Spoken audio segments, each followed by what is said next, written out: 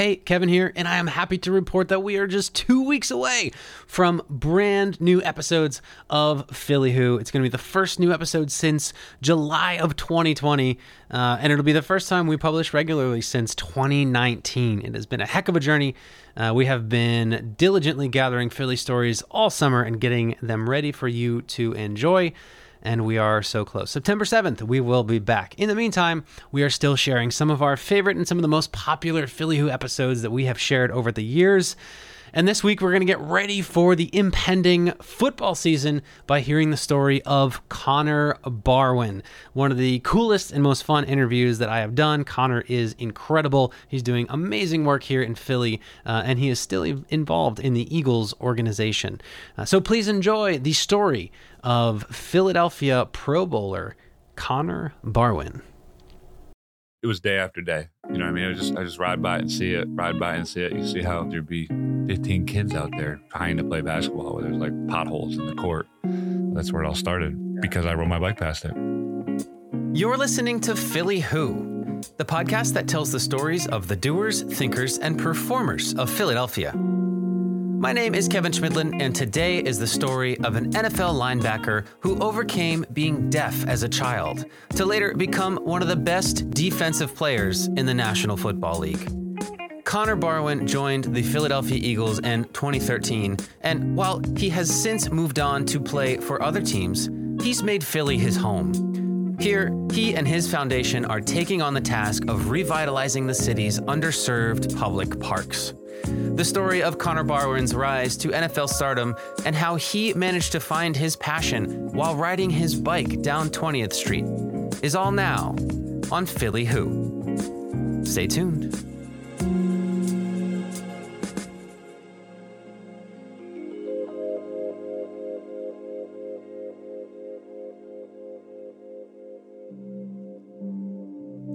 So, right now, at the time of this episode's release, Connor Barwin is a free agent for the 2019 NFL season.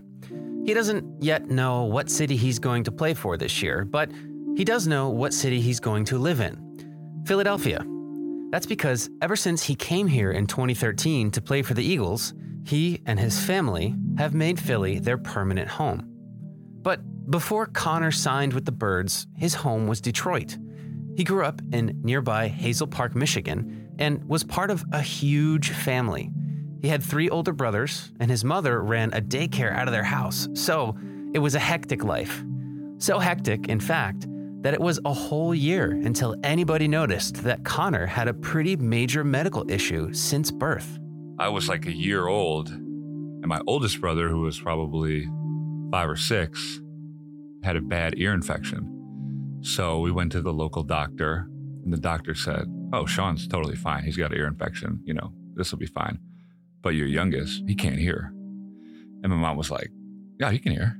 And then the doctor turned me around and asked my mom to say something, and I didn't do anything. I didn't react.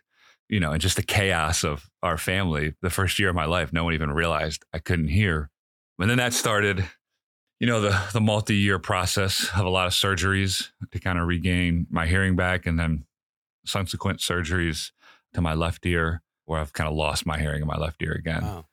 And I was extremely blessed. I mean, I couldn't hear, and then I could hear. Yeah. You know, I had to go through, 3 or 4 major surgeries, but a lot of people don't ever get their hearing back.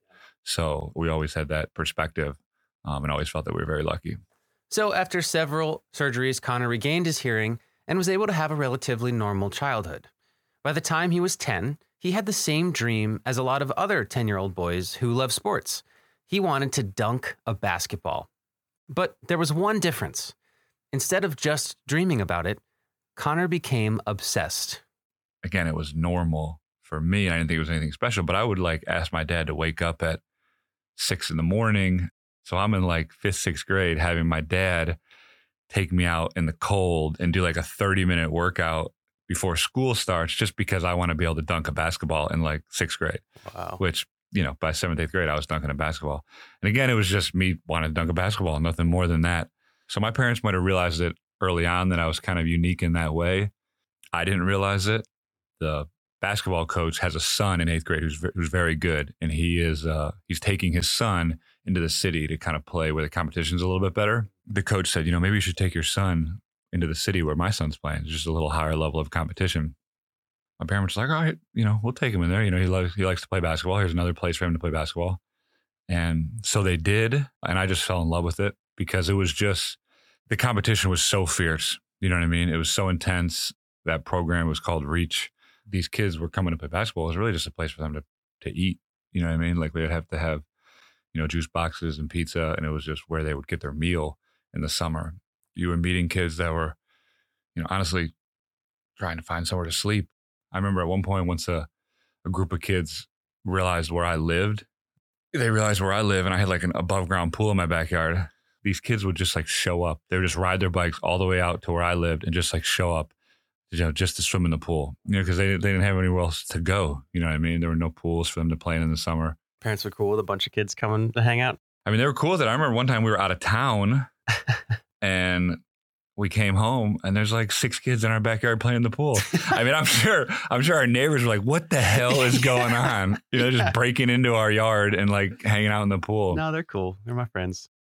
I went to a very good Jesuit school, youngest of 4 boys. There was academy there. So me and my 2 youngest brothers went there from 7th grade to 12th grade. But after 4 years, after my sophomore year, I actually got kicked out of my high school. Very strict school. I was doing a 7-on-7 in the summer. And I remember the football coach walking up to me like, oh, you can't join the 7-on-7. The school just called me and they're asking you to seek education elsewhere next year for your junior year. What? Was this a surprise? Okay. Big surprise. Like I didn't ever do anything too crazy. Like I was, they were just kind of sick of the barroom boys. I was definitely like a little bit of a punk. My teacher took my CD player one time and I like broke in her office and took it back. I would be late for class a lot. I wouldn't tuck my shirt in. We had this like walkathon. Halfway through, I like got a ride home. So just like stupid stuff just like that. And they were just like tired of it. But my parents were just so upset and reacted that the school was kicking me out that they put up a fight. And the school let me back in under the condition that I couldn't play sports my junior year. And we did that. So it's shocking that I went back to that school. Your junior year of high school, you didn't play any sports? Well, so I didn't play football. I went back, wasn't going to play any sports, was the agreement. I didn't get in any trouble. The school said, you've been great. We're going to let him on the football team. It was homecoming week and I practiced for like 2 days. We get down to the 4th quarter. We're down by like 3. There's like 30 seconds left. The head coach is like, all right, man, we got to put you in. So he puts me in at wide receiver. They throw the ball to me like 3 times. I catch the winning touchdown. We win the game at homecoming. My picture's like in the paper the next day. Following week, we have like a take-home quiz. I miss school. So I come back and they're going over the answers in class.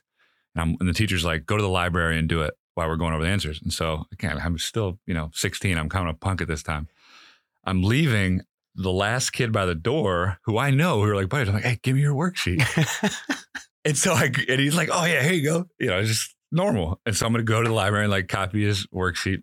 And Mr. Bell called on him and he panicked and was like, oh man, Connor grabbed my worksheet on the way out. Under the bus. So I only played 1 football game, had a great senior year playing football, playing basketball, got a scholarship to play football after my senior year. Yeah. University of Cincinnati. University of Cincinnati, yeah. At this point, you're just looking to pay for college. Happy to not have to take out any student loans. Yeah. Was psyched to keep playing football. And at this time, I thought I was going to be a, high school teacher or high school coach or something. Yeah. Now, when you got to college, was it different in any way? Like I imagine the competition was higher, right? Did you enjoy that? My mindset changed pretty quickly upon getting to college, for better or worse. Pro sports seemed so far out of reach. University of Cincinnati was a mid-level college football program. I wasn't going to like Michigan or Ohio State or, Alabama. But as soon as I got there, my whole perspective changed because a lot of your audience will be familiar with this name, but Brent Selleck was there. And Brent had just finished his sophomore year, his best statistical season in college. And everyone around campus was touting him to be a professional player. So he was going into his junior year. I was an incoming freshman. I was essentially his backup. And so that first summer, We're working out together. We're running together. And right from, the first couple of weeks I was there, seeing that he was being touted as an NFL player, it changed my perspective where I thought I can be an NFL player because I compared myself with him. I knew I could, do everything he was doing. A month after being on campus, my goal was quickly change from I'm going to be a high school teacher, coach to, wow, if I stay healthy, I can make it in the NFL. Did Brent start hearing footsteps for the tight end position? Well, I joke with him. If he didn't leave for the NFL 2 years later, I was taking his spot. Coming for him. That's great. We had a great, couple years together, and he's a stud, had an unbelievable 11-year career here in Philly, and, probably will go down as the best, tight end in Eagles history. Yeah. My senior year, Brian Kelly was there, the coach at Notre Dame right now. He kind of ran forward, wide receiver, spread offense. Didn't really utilize the tight end that much. And then we kind of had a big hole on defense at defensive end. Again, I was 6'4", 240, very athletic, pretty strong where you can kind of put me in at defensive end spot. And he sold it to me that unlike offense where a lot of things have to happen for you to even get the ball thrown to you to make a play, if you play defense, it's up to you every time. You just got to beat the tackle. You can make a play, any play. You can get the sack. You can get a tackle. Yeah. It's just you and that offensive lineman every single play. And so I bought into it right away, made the switch. It's worked out pretty good. Yeah. Now, that's fascinating to me because so at this point, senior year, you must be thinking about, playing in the NFL, right? Switching from offense to defense, switching to a completely different position your senior year. Is there any thought that, what if this doesn't work out? This is my senior year. This is my chance to make the impression and get drafted. Were there any thoughts about that? Not really, because I knew I would have success at defensive end, and I did. Some teams were still looking at me as an offensive player. Like I went to the Senior Bowl, which is the college all-star game, and I played tight end. And then I had a number of teams that came to UC and worked me out as a tight end. So some teams still didn't really know, what position I would play. Then I ended up getting drafted by Houston and played in a 4-3 as a defensive end. How did you find out that you were drafted? You get a phone call. Back then, 10 years ago, the first and second round were on the same day. So we all sat there and watched the TV, and we're just praying that at some point that my name got called in that first day. And about halfway through the second round, the Houston Texans called. And first thoughts, you get that call. The first thoughts were Houston, Texas. Like that was, I was thinking like Texas. I've never been to Texas. I'm moving all the way to Texas. Who's the quarterback? Who's on the team? Who are the coaches? Because through the draft process, there's all this gamesmanship. Teams are trying to hide who they like, who they don't like. My agent had kind of told me, a handful of teams that were interested. I had went on a number of formal visits to teams. But Houston never did we talk to Houston. So I think that was my first thought. It was a surprise that it was Texas. So you go to Houston. What's it like to be in the NFL? You made it, man. Like any thoughts around, holy crap, I'm here? Well, that first year, yeah, I mean, it was awesome. The first year's intense though for a rookie. Yeah. Probably still really is now for everybody. There's a lot of stress. You're trying to figure out if you're good enough or not. For me, I remember a moment, the preseason was tough for me. I was thrown in there. I was a second round pick. So like they threw you in there with kind of the starters and you're kind of trying to let you find your footing. And I remember playing against the Kansas City Chiefs. It was a Pro Bowl left tackle. And I was like, man, there's no way I can get around this guy. And I was just like running into a brick wall. It's like everything I did didn't work. I was like spazzing out. I just like, it was too much. And then I remember I was like, I'm going to do something crazy. So I did like a fake spin move and it worked and got a sack. And that just like kind of opened everything up after that. It was just like, I needed a moment to kind of like have some success, calm myself down. And I think after that, everything started slowly picking up. But overall, that rookie year is pretty hard.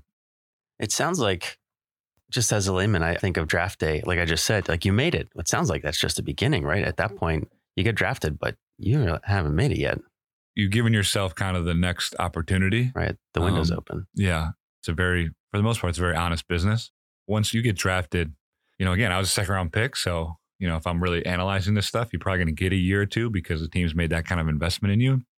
But, you're not going to get much more than that. If you really show up and can't play at all, they'll cut their loss and move on very quickly. So tell me about your first game of your second season. Again, rookie year was, we made it through the rookie year, learned a lot.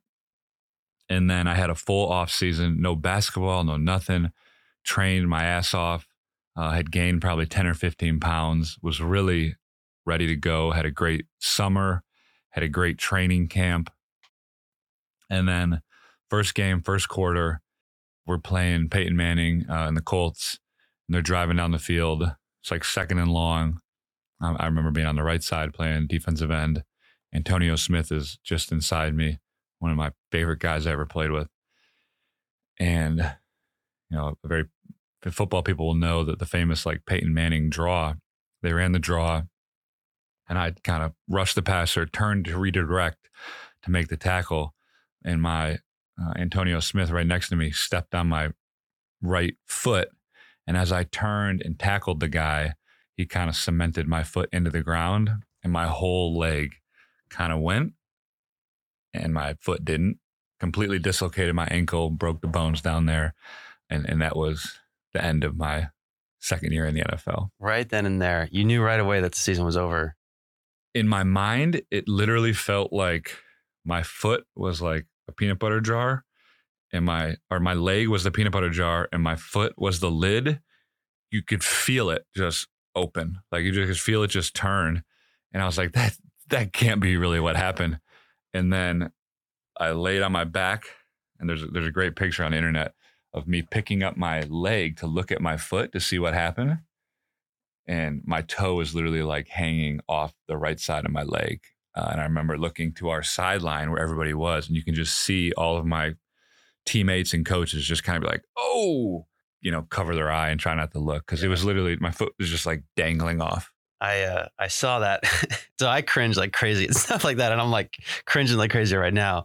On the field, they have to like turn it back. So I can remember them like right away trying to like get it back. So that was really scary. It took about a whole year to get that recovery. In my third year, I played my whole third season pretty much like taped cast on my ankle, but I made it through it. And over time, it doesn't even bother me anymore. Thank God to, some great trainers I had in Houston and a great doctor that did the surgery. Was there any doubt that you'd play again? There was doubt at the beginning. Yeah, there's a lot of doubt that, when you see your foot hanging off the side of your leg, you don't know if you're going to be able to play again. But it was just, you slowly, work at it and you start to see, improvements every couple of weeks. So you spend 4 years in Houston and then you become a free agent. Signed with Philadelphia in 2013, Philadelphia Eagles. Had you ever been to Philly before? Never been to Philly. You signed sight unseen or did you come visit? No, sight unseen. I decided Philly because, it was a historic franchise. The Cowboys, the Giants, the Redskins, Philly. I think I was excited about that. They had a young, quickly rising coach in Chip Kelly that everyone was excited about. And then probably most of all was Jason Kelce and Brent Selleck were here, and Trent Cole, who were all fellow University of Cincinnati football guys. I was really tight with Kelce and, he told me great things about Philly. And, he really kind of encouraged me that this would be a great place for me. I read that most of the Eagles live in like South Jersey or in the suburbs or something. You decided to live in Philadelphia, the city. I like being in the mix. I like living in the city. My dad was a city manager, so I understand kind of great things about cities when they work. I decided that I wanted to live where I played. When I played 4 years in Houston, I lived there year round. I even lived in downtown Houston, which at that time, no one lived in downtown Houston, but I was kind of forcing it. But I knew I was going to live in Philly, so I lived in the city. And yeah, you're right. Most guys live in South Philly, right down by the facility. Some guys live in Jersey. There's more and more starting to live in the city. Yeah. And you would bike to work every day. Yeah. That first off season, I would bike from, I lived in Fittler Square area. I would bike down to South Philly. My family was always kind of public transit advocates. I rode my bike and rode the train in Houston, which like nobody rides the train in Houston. I didn't even know they had trains in Houston. Exactly. But I took a cities course in college. I had this really great professor, and he kind of talked about the growth of cities and suburbs. and, kind of what happened because of cars and freeways and kind of the four-door syndrome, and how when you go from point A to B in a car, you don't experience anything in between. And there's a lot that you miss. And when you ride your bicycle, you can stop. You know what I mean? You can smell things, you can hear things, you can see things. You're just moving slower. So for me, it's also just a functional right thing, and it bakes in like an hour of cardio a day that you don't have to exactly. Yeah, I get to the facility and my legs will be warmed up. I'd be ready to go. And then it's like a natural coffee. You wake up, the breeze on, cold air on your face wake you up. What types of things in those first few weeks, months were you seeing, hearing, smelling on your bike ride in Philly?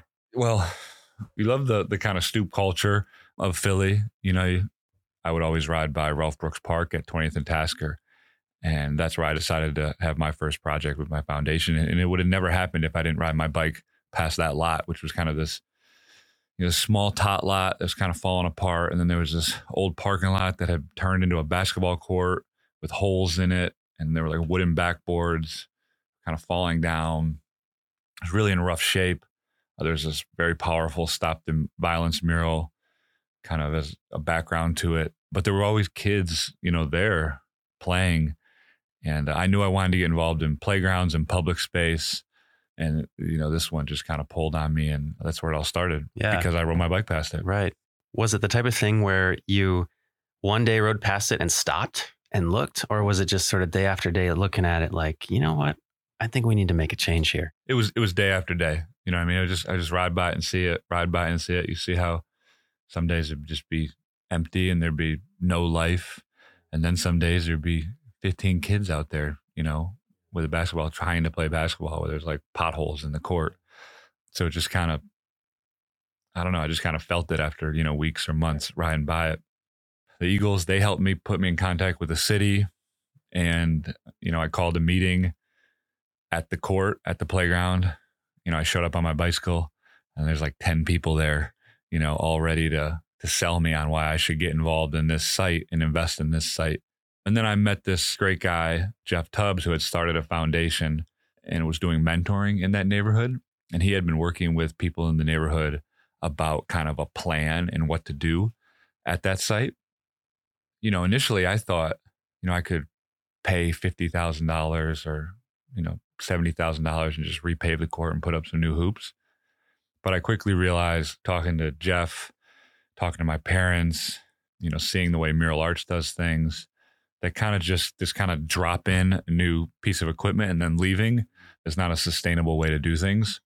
So, I decided to slow down, kind of do a more comprehensive plan and do it alongside the community and the neighborhood.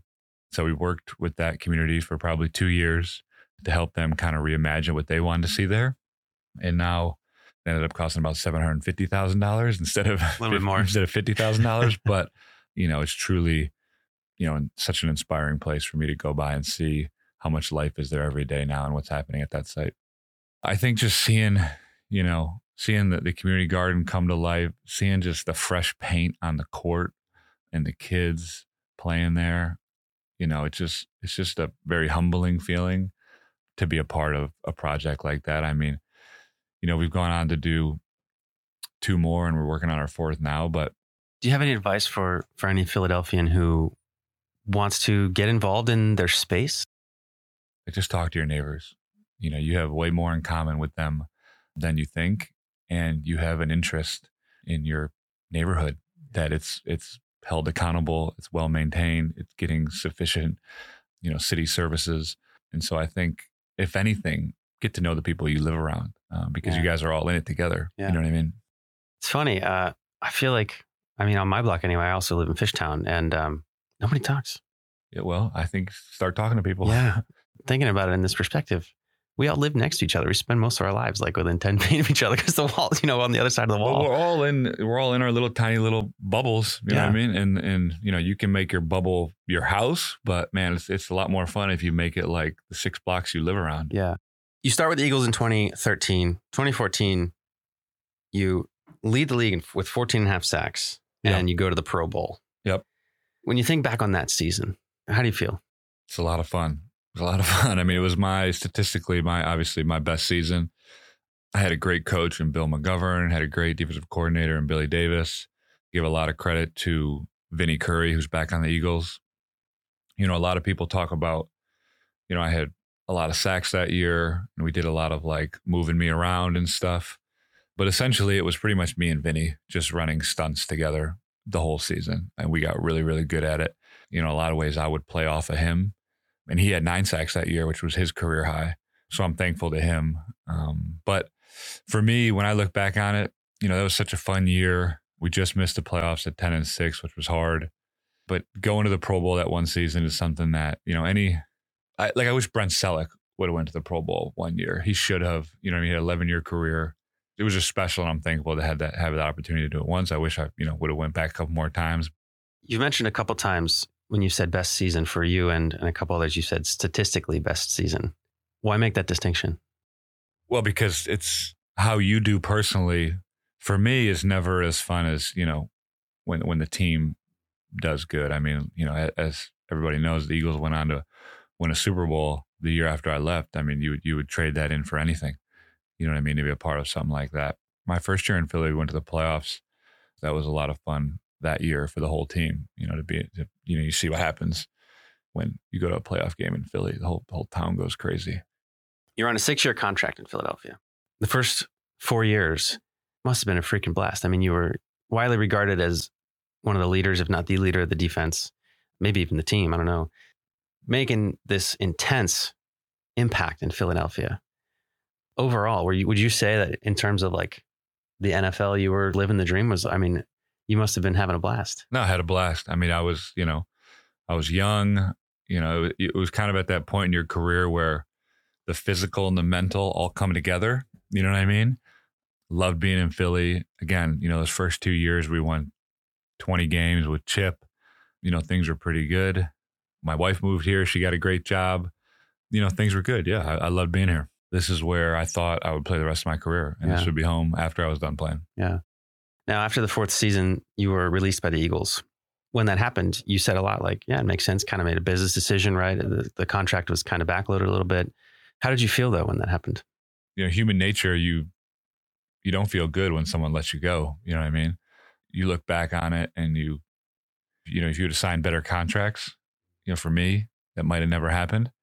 But, the contract I signed, made me, disposable at that time. And they switched defenses and, there's a lot of change going on. And it happened and you have to move on. But yeah, it was tough. It was tough anytime you get told, they don't need you anymore, especially after you had made great friendships with people on the team, people outside of the team. You realize kind of where things were going. I've always wondered, because this happens all the time, right? You see NFL players get cut regardless of how many years they have left. It depends on that year's and the immediate coming year's dollars. Do you think there's any hesitance with NFL players to really, really invest and ingrain themselves in a city, knowing that? Well, no, that's why I decided to live where I played, because I had some decent security, in Houston and in Philly, but as you can see with what happened to me, you ultimately don't.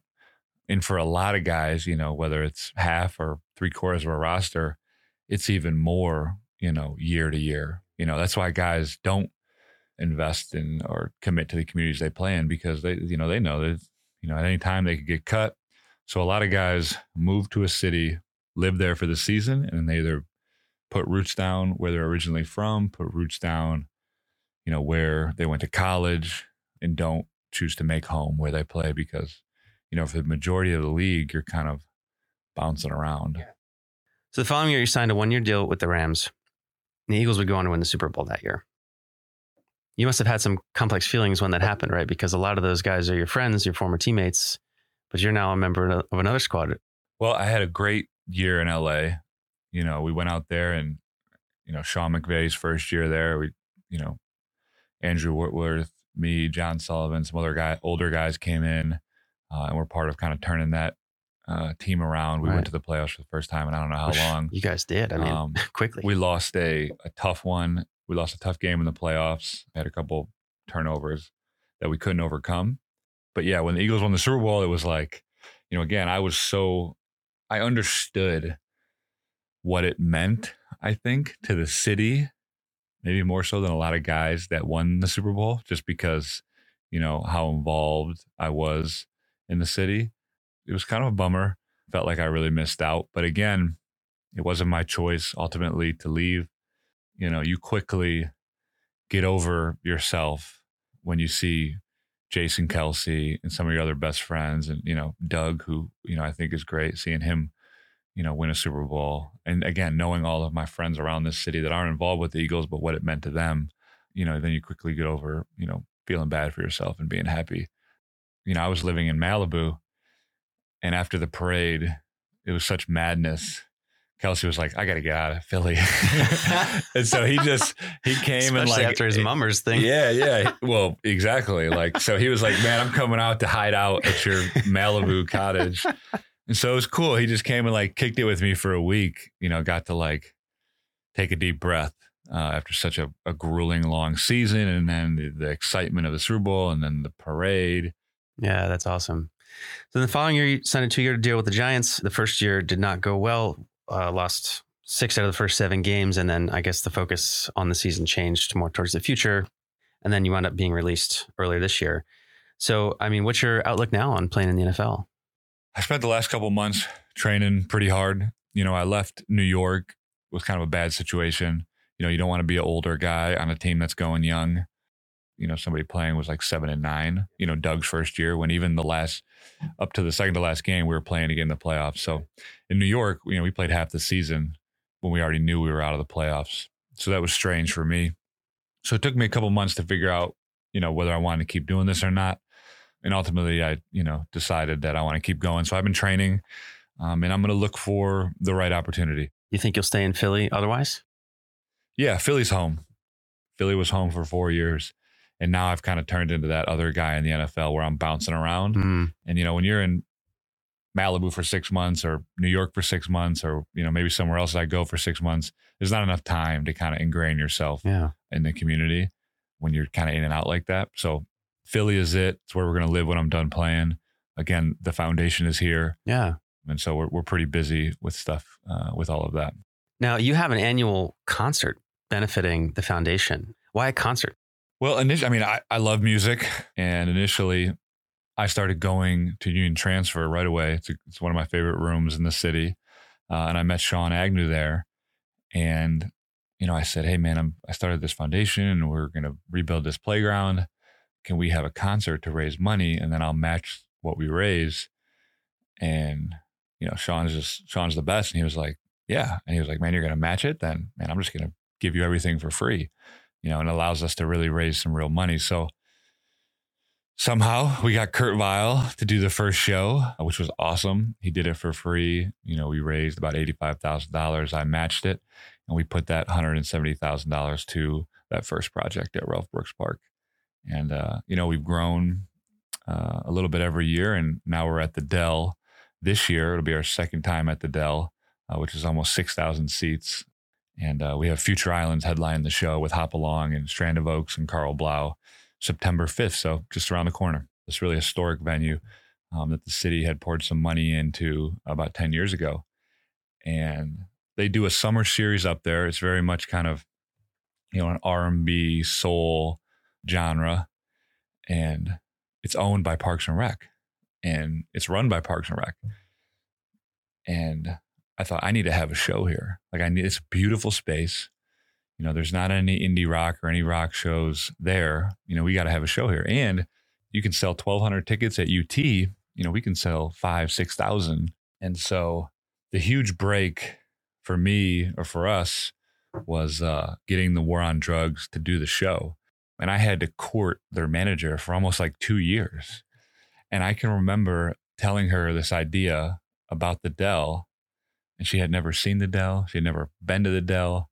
And so the War on Drugs played a show at the Troc, and I picked up the manager after the show and I drove her to the Dell, and we broke in, and I'm showing her this venue, and she's absolutely blown away because it's in East Fairmount Park. It's looking over the Schuylkill. There's just this beautiful backdrop of trees. And she's like, how the hell do I not know about this venue? And I'm like, that's what I'm saying. Yeah. This is perfect.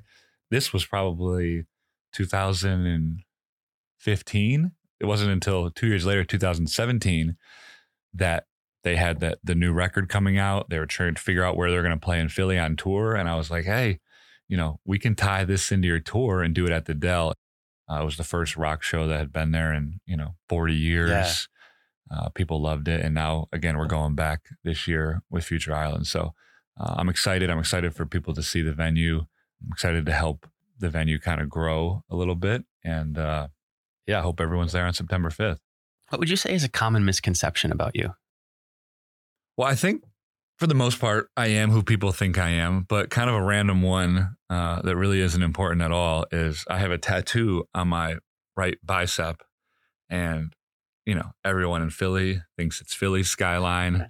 Everyone in Houston thinks it's Houston skyline, but it is the Detroit skyline where I'm from. It's actually the Detroit skyline, because I feel like you could just get a generic one. That's the thing now. Like the Detroit skyline is different. What would you say is the biggest challenge facing Philadelphia today? From the sporting world, I think it's just you go into any season, it's about, staying healthy. Obviously with Carson this year, I think it's, and the rest of that team, I think keep staying healthy is always going to be, one of the biggest concerns. And then in the civic world, and for us in public space parks, it's really trying to crack the code on generating some revenue for neighborhood parks. You see in big cities, the kind of parks that, are for tourists. They're programmed, they have revenue. I mean, there's a Starbucks at Dilworth Plaza. The neighborhood parks need a way to kind of generate revenue. So we're trying to figure that out. One of the exciting things we're trying to do is kind of create this thing we're calling the MTWB Street Team, and kind of, the parks we've worked on kind of create almost like a district where we kind of can fill the gap in kind of the maintenance between what the neighborhood and the community is responsible for and what Parks and Rec is capable of. And then we kind of fill in that void. And so we're working on that, but it's always a funding issue. In a lot of ways, to better understand it, it's like trying to do what the Center City District does for Center City to a network of neighborhood parks. Yeah, that was one of the first things that came to mind, because you got Center City District, Old City, University City. There are these specific entities that are here for that, right? Can that be done elsewhere in the city? I think it can. I think it could. It just, you got to find a way to pay for it. Yeah. Like Center City District, it's a tax on the businesses. Right. I don't think in the neighborhoods that we have parks, we can tax the neighborhood to do this. So it's got to come from the private sector or the big foundation world. What excites you most about Philadelphia today? I think on the sports, and again, I'm very much a football and basketball fan. I think you have to be super stoked about what's happening with the Sixers and the Eagles. If you're a 10-year-old kid growing up in Philadelphia, I think it's going to be a great decade. Both are really well-run organizations, I think, with Howie and Elton Brand. I think they've got a bunch of both teams have some young, great stars that are committed not only to their craft, but committed and understand, how important it is and how lucky they are to be in this city.